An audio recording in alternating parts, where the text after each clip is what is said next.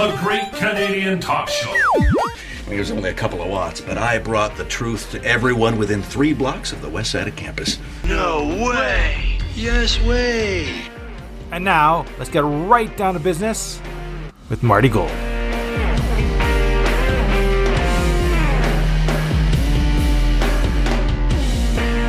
Welcome. This is the Great Canadian Talk Show podcast. I'm Marty Gold, Season 2, Episode 46. This episode's going to be pretty short and sweet, but I wanted to make sure to get something out over the course of the long weekend, and I've been pretty occupied. An unexpected out-of-the-ring injury, a slight problem with one of my wheels, so I lost a little bit of time icing down my leg this week. Don't know what happened. I think, actually, I do know what happened. I attended a Liberal Party press conference announcement on Friday down at the docks on Taché near the Provencher Bridge, and it started raining just as I was concluding my interview with Liberal leader Douglas Lamont, and so we kind of beat it, sort of walking and talking, so to speak, and going up the stairs. And I remember at one point, it was spitting, not really drizzling per se at first. And I remember at one point, like, checking out something with my left foot because I noticed my traction wasn't quite right. And I remember checking with my left foot. And I think the reason it popped into my head to check this out is because I had just sort of slipped, or not like slipped and fallen, but it sort of lost my balance just a little bit with my right foot. And that can happen down there because there'll be a fine covering of, I guess it's silt. It's not really mud, but you get the idea. So I think what happened was that I had slipped a bit. My right leg had slipped. I remember noticing it and checking it out. And then I woke up on Saturday and couldn't move my right leg. Knee was swollen. So this has taken up a little bit of time today unexpectedly. Nonetheless, I wanted to try to make sure that there was fresh content out for all you listeners. And boy, there's been a real explosion of audience lately, and a lot of the previous episodes are being caught up on. Amazing how the numbers start getting jockeyed around for most listened to our most listened to episodes, I'm certainly pleased, and I welcome the new listenership. Our special report on the East St. Paul parents, making sure that there was Mother's Day in the schools there. That is still our most listened to episode. But more recent episodes in particular, the episode about North Point Douglas, crime from homeless camps overwhelms Point Douglas, has moved up to the number 2 all time. And moving up to number 4 is from August 9th, just this past week actually, where a former magistrate was Sunday punched while waiting for a bus downtown across from the Forks. And that has shot up a lot of listeners over the course of the last week. And our interview with our first campaign interview, for instance, we did with Michael Birch running for the Conservatives in Kiiwetinoong, that has shot up to 6th most listened to. Now, actually tied technically with Matt Allard's bus fantasies interrupted by harsh reality. So as people are getting caught up with the kind of reporting, kind of analysis that I provide, and of course part of that is election coverage, I wanted to keep that ball rolling a little bit. I conducted an interview, as I said, with Douglas Lamont. I'm going to release that later this week. Not going to run that now. That's also nice and short and sweet in about 7.5 minutes as it starts to rain on us. But I know that you'll enjoy that. I just find it easier right now with election coverage just to get some rapid fire kind of discussions done with some of these candidates, and make sure to get it out there and to get it circulated. And this one that interview will be no different. But aside from that, the reason I went to the press conference, A, it was nearby the office, and B, Liberal Party making an announcement relating to the economy. I went there, and for some reason I thought it was about the environment. I must have misread one of the press releases or something. It was actually about the economy. And so we're dealing with a political party that has wandered in fruitless endeavors for 30 years. There's been no progress made by the Is it 30 years? It's 30 years, yeah, since the days of Paul Edwards. And there are times where under Paul Edwards, for instance, the Liberals flew high. I guess that might have actually been, early 90s, mid-90s, where the Liberals, came up in the polls, but they've never regained the glory days of Sharon Carstairs. Imagine being in a position of saying that was the glory days of the Manitoba Liberal Party, but it was. Paul, who was a lawyer and a good guy, but it just didn't work. The retail politics didn't really work for him as Liberal leader back in the mid-90s, and at one point very popular, and they sunk down from the 20s. I don't think the Liberal Party of Manitoba has ever sniffed 20%, 25% in the polls ever again. And continuing to have problems getting traction. And so Dougald Lamont, Liberal leader, we gathered with some of his candidates, including Dr. John Gerard, a longtime friend of the program, Robert Falcon-Ouellette, who's agreed, of course, to do an interview sometime soon with me as well. Some other candidates that I was acquainted with and some that I got to meet for the first time. Liberals are trying to figure out how do they maneuver in this election. How do they find some middle ground? We have a situation where the NDP has moved far to the right. Wab Kinew trying to be fiscally responsible in his campaign announcements last week, and by twinning it with an announcement that he favors a landfill search, he's kind of lost support on the right, center right, and lost support among the lefties as well, because he won't raise tax. He says he won't raise taxes on things. We all know that the NDP has a history of not conforming to our concept of the truth when it comes to saying we won't raise the PST. Greg Selinger having established that any promise made by a New Democrat in Manitoba isn't worth the paper it's written on. So Lamont's trying to figure out what to do with the Conservatives moving to the left with tons of spending and the NDP moving to the right. And the Liberal Party still searching, and the idea was floated, the announcement on Friday, of an economic development plan that would involve a Manitoba Business Development Bank. As Lamont put it, the NDP aren't very good socialists and the PCs aren't very good capitalists because, as he said, there are so many people that are unable to access financing because they need collateral. You don't want, and the concept that people have to mortgage their house to start their business, jack up their credit cards, etc. And he argues that certainly, in his mind, First Nations, women, he mentioned farmers as well, which I found interesting. They're having trouble accessing capital, and you're borrowing at rates that are just astronomical. This is not conducive to a successful economy, and also arguing that in the past that so many tax breaks by both the NDP and the Conservatives, he said, have often bent over backwards to subsidize some of the richest corporations in the world while doing nothing for Manitoba businesses. And he says this has resulted in a branch plant economy where we don't have quality jobs developed and where capital profits are moved out of the province. So this idea of a business development bank would focus on Manitoba businesses, Manitoba farms, and it would not be in the form of debt. It would be in the form of purchasing shares. And these would be repaid when the businesses become profitable. I haven't looked very deeply into this concept. I'm no expert on this field of economics. Certainly Lamont was very passionate about this. He said it's really going to change and grow the economy for the future of this province. The premise is that there would be a board of directors that Lamont said would be made up of nonpartisan experts and board applicants hired based on qualifications.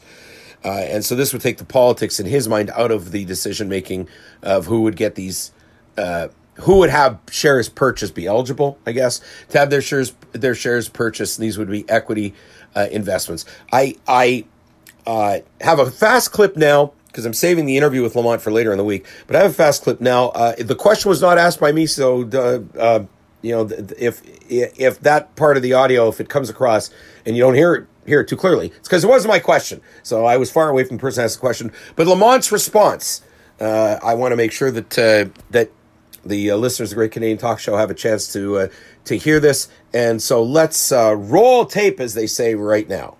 There's no question this is an incredibly important election because we have a series of crises in place. There's a crisis in healthcare, there's a climate crisis, there's an inflation crisis, a debt crisis. These are all massive things. So we've worked really hard to have a plan to actually address these issues, and I'm not sure that the other parties do. And some of it is we can't simply go back to the way things were before the pandemic because they weren't working then either, let's be honest. So we need to take things in a different direction. And honestly, the one thing I can say that we're offering is a real choice for real change. And we're demonstrating that through our policy. It's not just a question of saying, look at us, here are our ideas. And the other thing about these ideas, we developed our platform in deep consultation with stakeholders and groups across Manitoba. So these aren't just our ideas, these aren't just Liberal ideas. We know they'll work because the people who actually know what they're doing in industry, in health, in education have told us this is what they need. So we're very confident that we have a platform that'll serve the needs of Manitobans, and that if given the opportunity, we can really change things in this province. So Dougald Lamont, Liberal leader, and he is no question in a dogfight in St. Boniface. All the Liberal seats are being targeted certainly by the NDP. Cindy Lamrou in Burroughs, Dr. John Gerard in River Heights, and Lamont himself in St. Boniface. And there's lots to be said about St. Boniface, by the way, lots more in regards to crime, just unbelievable incidents that have occurred in St. Boniface in particular over the course of the weekend that I'm going to get to, I think, in the next podcast. So this is a neighborhood that's facing unusual challenges. I did not have a chance to sort of put Lamont in a position to kind of address those points. But there's certainly going to be a lot of dissatisfaction at the doorstops. Whether it's people who have bad memories of the NDP, whether it's people who are not so crazy about the Conservatives, whether they're led by Brian Pallister or Heather Stevenson, and certainly people who aren't so crazy about the federal Liberals. And as you heard Dougald Lamont say, a crisis in healthcare, a climate crisis, an inflation crisis, a debt crisis. And it's pretty tricky, when you start talking about things like that. He's kind of preaching a little bit to the converted, but it's very easy for people to point the finger back at Ottawa in terms of some of the health crisis, certainly, and nobody ever talks about it. But one part of the crisis in healthcare is staffing shortages, and a component of that is vaccine mandates forcing otherwise healthy people out of the healthcare field, doctors, nurses, etc. And a lot of, Manitoba is kind of isolated in this, but there's been a lot of blowback with regards to these things. God knows what the government's, and for that matter, Lamont or Wapkanu, is going to say with the fact that the Federal Food and Drug Administration of the States has now completely reversed themselves on ivermectin as a treatment for COVID infections. And this, of course, was just rudely dismissed by every so-called expert and every so-called political leader. And now it turns out that it was, in fact, viable, as many people believed. So when Dougald Lamont says there's a climate, an inflation crisis, a debt crisis, well, this is something that reflects on the federal government, on the Trudeau government. When he mentions those things, a climate crisis, well, anybody who doesn't buy it, people who look deep into the facts and see that regardless of the so-called consensus among scientists, see that the numbers, that the data isn't supporting in many respects these claims, right? And when you, believe me, when you look at the temperature records from the 1930s through 1936, 37, where almost every U.S. state, I think at one point every U.S. state in July of 1936 was over 100 degrees, or over 90 degrees rather, and like 35 of them were over 100. So people that look into this, they aren't buying into this climate crisis, that this is driven by man-made causes as much as it's cyclical and El Nino and all the rest. So the crisis in healthcare can be related back to the federal government. Inflation related back to the federal government. The debt crisis related back to the federal government. The climate crisis, some would argue, manufactured by the federal government and other globalist governments. As you'll hear in the interview later this week, Dougald Lamont, before I even said anything, was very quick to try to distance himself from the federal Liberal Party. As he put it, people think we're like a Tim Hortons franchise. We've been independent for decades. Except I don't know that there's any record of the Liberal Party in the last few years in Manitoba having any criticism of the federal Liberals, whether it's on inflation, whether it's on immigration, which is driving housing shortages and spiking prices for housing. I don't know that there's any evidence the Manitoba Liberals are actually criticized Justin Trudeau. And so Lamont is kind of wants to try to have it both ways. We aren't the Liberals, but the way they behave, they are. Nonetheless, as he put it, he spoke at the press conference and then with me about a large pool of undecided voters in this election. I think that is still true. In the most recent poll, Main Street poll, showed the Liberals ticking up ever so slightly to 12%. Their high water mark was 14. Well, high water mark was previously, as I mentioned, but the last election under Lamont as leader, they had a tick over 14%. He actually argued, I don't want to say argued in a bad way, but he made the point that the Main Street poll could be interpreted as 13%, not high 12s. I get the point. What he said to me was the PCs and NDP are attacking federal Liberals, but they aren't talking about us at all. We want to put forward a positive vision, a plan for what we need to do, because there's a ton of huge problems and we need to plan to deal with them, and the other parties want to coast on hot air. Want to coast on hot air. Interesting. He's trying to draw some battle lines here. How successful he'll be, I don't know. His best plan of attack would probably be to criticize Wab Kinew and the NDP, and some people don't believe the Liberals do that as forcefully as they could, and I don't know that there's a single Conservative seat in this province that could, in any way, shape, or form, fall to a Liberal candidate. I understand that RFO running in Southdale against Audrey Gordon, that he would have a contrary argument to that, a contrary point of view, and I respect that, and we'll have him on the program. So here's Lamont trying to portray the Manitoba Liberal Party as an independent entity, this concept of a share-buying business development bank that would be apolitical, non-political. At least it's something different. At least it's something that would put a capital towards Manitoba jobs and Manitoba small businesses. So it is, I think, to some extent, out-of-the-box thinking. He cited, where was it? North Dakota. And there was another jurisdiction, I think Alberta, that have similar programs that he believes are successful. And you've just heard from Douglas Lamont. You'll hear more from the Liberal leader. Did an interview with him, as I said, runs about 8 minutes long, and we'll get that up later this week. More coming on the provincial election, and the more I cover crime and public safety, the more I find out, and the worse it gets. This is the tip of the iceberg. The stuff that I am finding out about, the information I'm getting. The stuff I'm seeing online, in particular, I'm seeing St. Boniface, St. Vital, supplanting almost River Heights. River Heights was pretty big there for a while, Smash Windows Club and all the rest of it. But there's an epidemic of crime and absolute silence about this from the city councillors that I'm seeing. It's like city councillors, a lot of them seem to be taking the summer off. And the thieves aren't. The criminals aren't. And people are very frustrated, and they're getting angry.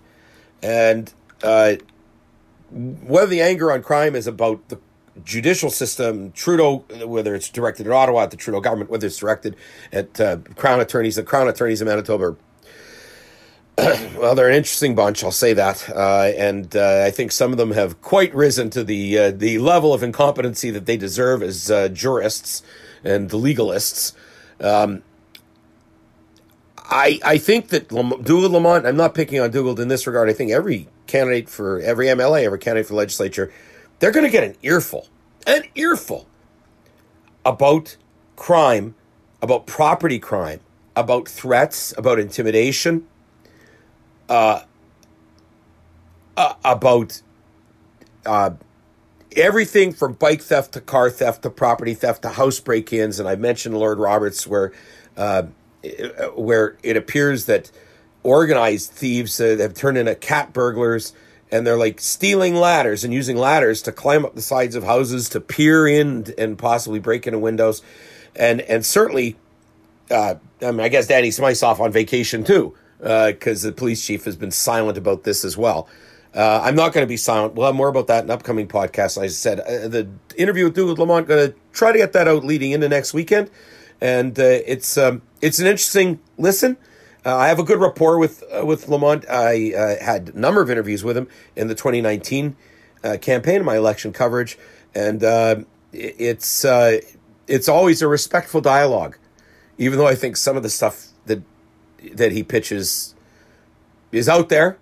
But I very much respect the fact that he is respectful of independent media and of the kind of coverage I try to provide the community, and never brushes off my questions, never sloughs them off, and in that regard, he's been a lot better to deal with than a lot of so-called political leaders in this province of various political stripes over the past few years. So that's what you can look forward to. A reminder to all of you. There are commentaries, whether it's in podcast form or columns, put out by me, provided to winnipegtribune.ca. I encourage you to check those out. That's different from this podcast. Some of the subject areas are the same, but I'm touching on different subjects, I guess the way to put it, different themes of under the same topics of politics and such things. And I encourage you all to go to winnipegtribune.ca, take a look at that. George Hicks once had a good idea. I've gotten some feedback about that one. One of the podcasts is, though, the effect on the police officers that saved the life of that 6-year-old child on Burroughs who had been stabbed by somebody, as well as raising the question about whether the province is going to act on the $5 million judgment in the Parker Lands fiasco, and whether this is going to result in taking a look at how ethics and how behavior in terms of dealing with businesses and developers and such things at City Hall, whether the province is going to find other new ways of regulating and re-regulating that. And I can see that the school board is inevitably going to come up again in this election, despite the defeat of Bill 64. Whether any government is going to put up for long with the school boards being used as farm clubs for one of the political parties remains to be seen. And I also, over on winnipegtribune.ca, raised once again, as I did on this podcast, the issue of teachers keeping mum on school violence as admitted by the teachers union.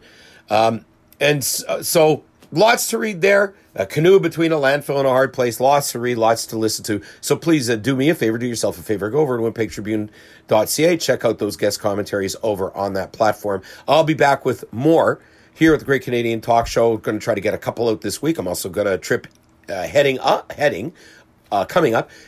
to Saskatchewan to a couple of communities there on Thursday. And if anything noteworthy happens on that trip, of course, I'll let you all know. You can reach me, martygoldlive@gmail.com, with your tips, of course, your donations via PayPal, via Interact, or contact me. You are fueling this coverage. And so many people are saying that it's important, that I'm giving the people a voice, that I'm making sure that issues are being heard, that I'm not letting politicians just, scurry off to the beach for the summer. And that is because of your financial support. No Trudeau here. No trust fund money here. I've never made big money ever in my life. I do this because I have a passion for the city that my family settled in over 100 years ago. I do this because I have a passion for working class people, for people that do the right thing and continually find, whether it's because of the criminal element, whether it's because of bureaucrats, whether it's because of politicians that don't care, whether it's because of neighbors that are jerks. I have a passion to make sure that their stories are told and that they get the kind of results that they deserve, the kind of justice that they have a right to expect. That passion is lacking in modern day newsrooms. They're passionate about their particular political issues. But if you're a part of the community that doesn't conform with modern day newsrooms, well, they aren't going to tell your story. If they do, they're going to call you names. They're going to label you. Right?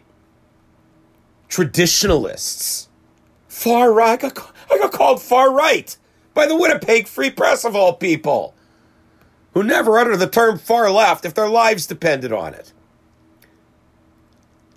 This is a place where you, your friends, your family can find a home.